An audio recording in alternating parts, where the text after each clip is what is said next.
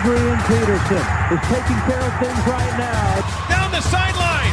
If he can get loose, he's gone. Eligwe will score. To Wesley Fields. Touchdown. Georgia Southern. All right, Georgia Southern fans, welcome to another episode of Georgia Southern Extra. I'm Travis Jadon, the beat writer for Georgia Southern Athletics at the Savannah Morning News and SavannahNow.com. We got a great episode for you guys today. We're going to be previewing fall camp as the Eagles get ready to back up a 2018 season that was really incredible, by every metric you look at. So on this episode, we'll get you ready for the August 2nd start of fall camp. Players report August 1st, and the first practice will be at beautiful Eagle Creek on August 2nd at 8 a.m. early on.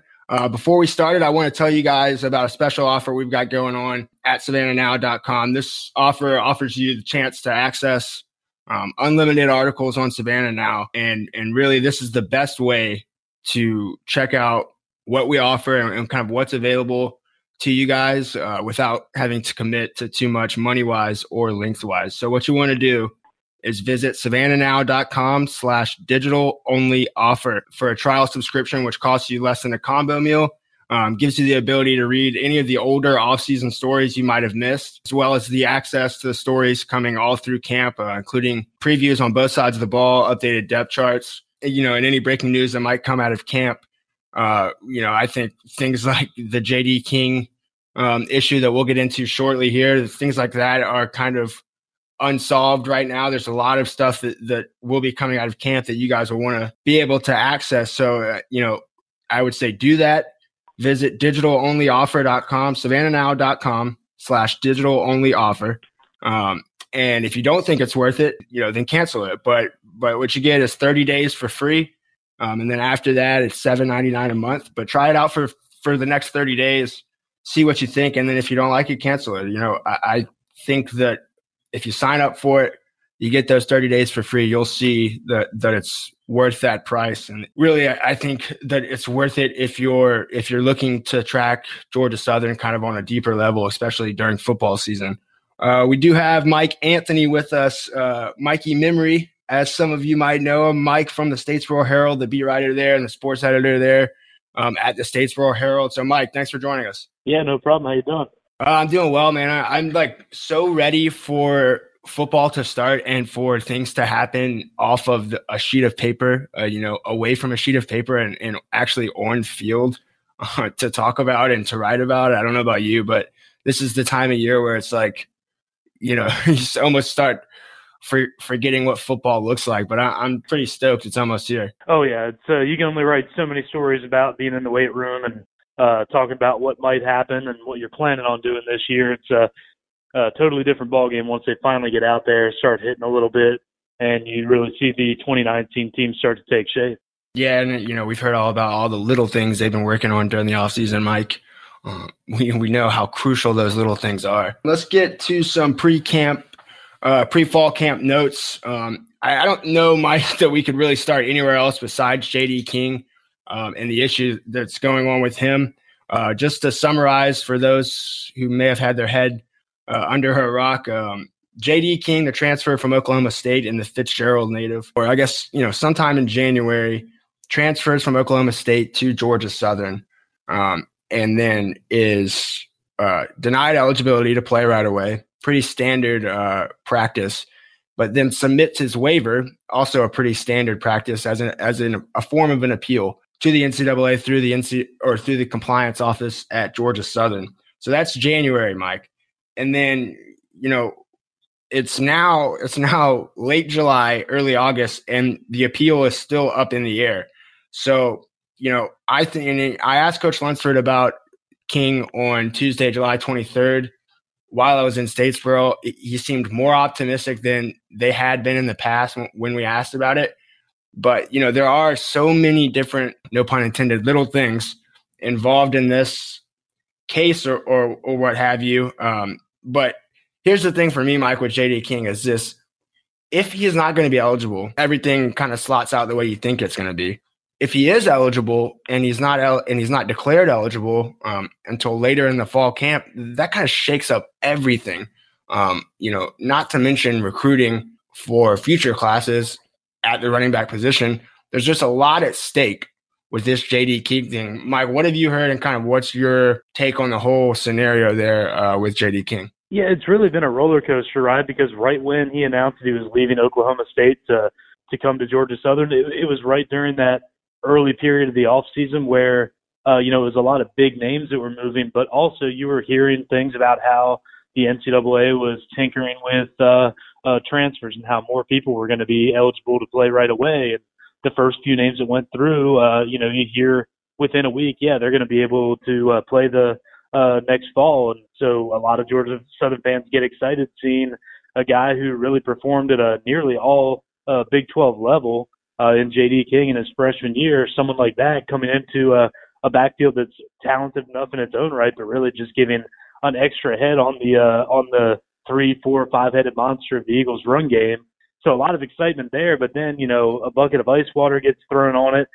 He gets denied at first, and then you start to see, some other guys get denied, and then the tinfoil hats come out and conspiracy theories, the big names, the Power 5 schools, the blue chip athletes transferring, they seem to be the ones that just walk right through a door and get a rubber stamp approval by the NCAA, whereas other guys from smaller schools, all of a sudden all that red tape shows up and they're being left out in the wind for whatever reason, denied this, denied that. So a lot of frustration mounting. And, like you said, it obviously matters from an X's and O's standpoint, until you get a definitive word on J.D. King. I guess you've got to prepare for the season as if he's not going to be eligible. What happens if he is? Do you throw him right in there? Do you take some time to get him in there? Obviously, the offense could be more potent with him than without him. But in all, I think that the NCAA dragging its feet on this issue, it's just messing with him personally. It's messing with the program. Like you said, it messes with recruiting. So the NCAA, as usual, in my opinion, just taking something that may have been a little bit broken, and instead of fixing it, they found a way to break it even further. Yeah, I mean, exactly, Mike. That's my biggest thing with this is the length of time for the appeal. There is absolutely no way that their plates are so full that they can't manage it. I get that there are several things to consider, but there's not that many things to consider that we're sitting here, almost 8 months after the fact, and you can't figure out what's going on. Right, and if there are a lot of things to consider, then start considering them. Right. I just don't understand what could possibly be taking this long with the NCAA, but it's no surprise there. I do want to, Mike, get your opinion on this, and I'll go first. If you had to put a percentage chance on J.D. King being eligible, I want you to give me your percentages, what you might have thought in February, March, and then what you think now. So I'll go first. I'll say, in March, if you would have asked me, say right after the spring game, March 9th, percentage that J.D. King is eligible for 2019, I would have put it at 10%, maybe less.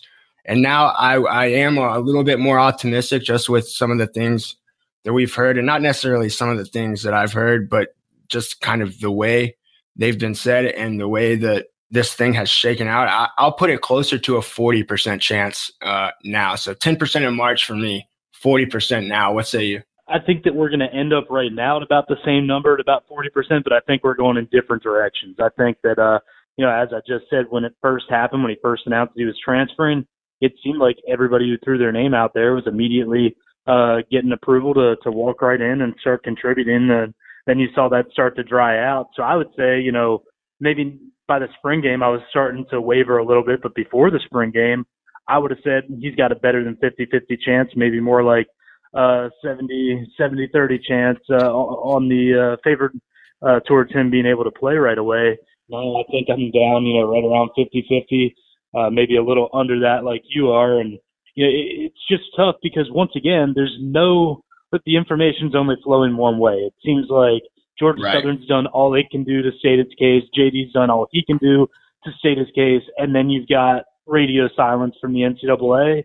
And I would assume that within the next few weeks, you'll get an answer, but it's going to be yes or no. And, maybe if they're lucky, a sentence or so explaining themselves. Yeah. And last thing quickly on J.D. King, just a few more notes that Lunsford passed along. I asked, is there a guarantee that we'll know one way or the other before August 31st whether J.D. King will be eligible? That answer was no. There is no guarantee. And secondly, I will say this of late, and I mean of really, really, really late, like late July, there have been more waivers being approved or appeals being approved / denied by the NCAA this past weekend. So they do seem to be trickling out slowly but surely. So keep an eye out on that for sure.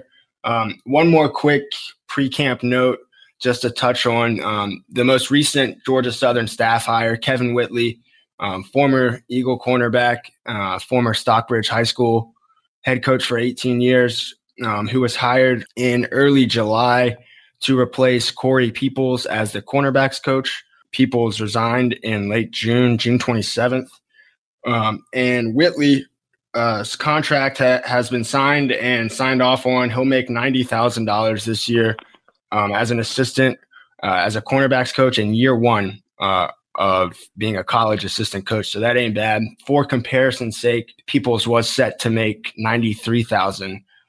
So pretty comparable numbers there as far as the cornerbacks go. And again, we've touched on this before with the increase in money and the increase in salaries, I think is a good thing. And that means that what Georgia Southern fans have been asking for, which is a dedication to becoming a legitimate Division I football and athletic program in general. And they're well on their way to doing that. And I think, you can only do so much on the field. If there's not a lot going on off the field as far as facilities and coaches go. So Georgia Southern doing a fantastic job of that. Mike, have you had a chance to talk to Coach Whitley, or do you have any experience with him in the past? I have not met him yet. I am interested to see what kind of person he is, coming from a high school job to a college job. It's got to be a little different. What do you know about Coach Whitley? Yeah, I haven't had the chance to speak to him yet either. Georgia Southern decided to make the last few splashes of the summer while I was on vacation. So always fun to be a few states away when news breaks. But sounds about right. I think that, obviously he's walking into a good situation when you've got two all-conference level performers at cornerback. You got, some transfers coming in to help the safety situation where you had two guys graduating out of the program there. But I think that it's pretty much unanimous consensus among Sun Belt coaches that Georgia Southern's going to have one of the best defensive secondaries in the entire league. So, it's going to be a learning curve, I guess, transferring from the high school game to the college game. But also, you've got guys that when you see the tape on them, that you can trust them to get the job done, and hopefully they can both learn each other's styles and just continue to be a very effective unit. Yeah, it's an interesting note too on you talked about Kendall Vildor and Monquavian Brinson. Must be nice for Kevin Whitley certainly to come in and have those two guys. Whitley, who I said was a cornerback for Georgia Southern, 1988 to 91, won those two national titles that I'm sure most of had you an interception to cap one too. Did he now? He did. He capped off the perfect season in 89, intercepted a little Hail Mary in the middle of the field. Well, it served him well because I think they backed it up with a pretty decent season in 1990 too. Yeah, yep. Always good to back it up and prove that it was no fluke. So one of those interceptions came, as Mike just said, in the national championship game. He had 9 in his career, Mike, and right behind him on the all-time list for Georgia Southern, the 9 interceptions in a career rank him number 9 in school history. Right behind him, Kendall Vildor with 8 and Monquavian Brinson with 6. So that'll be an interesting little storyline to follow early in the season for Vildor to see if he can match his position coach and maybe overtake him. And then an outside shot for Brinson to get there. I'm just interested to see in how teams, try to attack this year, because obviously last year was a breakout one for Vildor, but I think that a lot of that comes from the fact that 2 years ago was a 5 interception year for Brinson. So, Brinson saw his numbers go down, but when you're a cornerback, that's not necessarily a bad thing. It means people are staying away from you. But, if you're an opposing coach, what do you do right now? You can't just stay away from both sides of the field. Well, we know what they did last year, right? I mean, instead of going into the sides of the field, they went right down the middle, which was right readily available. Yeah, that'll be something that needs to be addressed. But I'd rather have 2 trusted senior starting cornerbacks than not. Yeah, me too. I guess that's sound analysis there. All right, Georgia Southern fans, we have a new offer for you guys at SavannahNow.com. We want you guys to check it out. It's a newsletter focused on Georgia Southern athletics and Georgia Southern athletics only. This is a free opportunity for you guys to get caught up on all the latest news on the Eagles, whether it be on the football field, basketball court, baseball field, or what have you. But go join the mailing list for the newsletter. And this is how you do it. Go to SavannahNow.com and look on the right side of the homepage. Click Get Our Newsletters and go from there. The newsletter will have a blog post once a week, as well as other relevant Georgia Southern stories, opportunities to subscribe to the podcast, and other insider notes that you can't find anywhere else. Subscribe today. All right, let's see. No more pre-camp notes. Well, let me first just quick run over these dates real quick. As we said, player report day, August 1st. Practice number 1, August 2nd. First full pads practice will be practice number 5. That's August 6th. First scrimmage, August 8th. August 10th, which will be practice number 8. Second scrimmage, practice number 14, which will be August 17th. And then the third and final scrimmage will be practice 18, August 22nd. Georgia Southern will bring their show down I-16 to Savannah for their 19th and final practice of fall camp. That'll be August 23rd. That's a Friday night at 6 p.m. at Memorial Stadium. And as always, Brian Johnson and the Georgia Southern crew don't do me any favors. They'll be in Savannah for week 1 of high school football. The same Friday night that high school football starts, they'll be in town at the Georgia Southern at Armstrong campus, 6 o'clock, and they'll have a fan fest afterwards. So if you're in the Savannah area, definitely make plans to be at Memorial Stadium on Friday night, August 23rd. Mike, anything that you want to touch on as far as those dates go before we jump into the offense?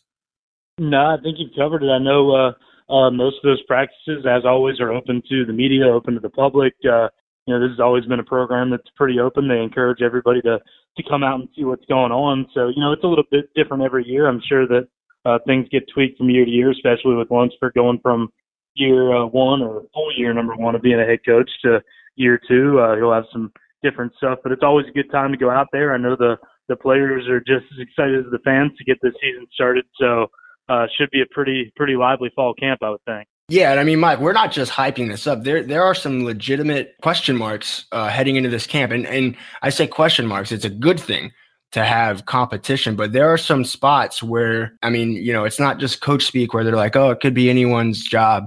There are some spots. I think the second defensive end spot is one of them. Obviously, the safety position, the nickel cornerback, and maybe even the fourth cornerback, the dime cornerback, is up for grabs. The backup quarterback job is certainly up for grabs. The pecking order at running back, tight end, and along the offensive line, still up for grabs.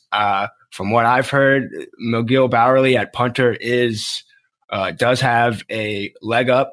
That pun was intended.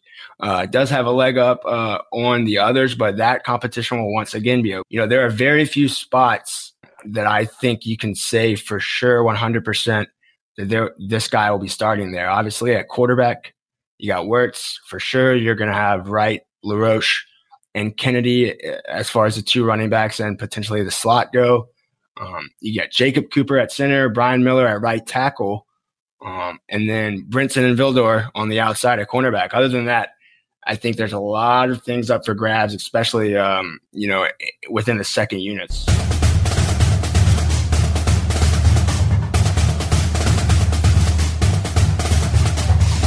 Oh, he will.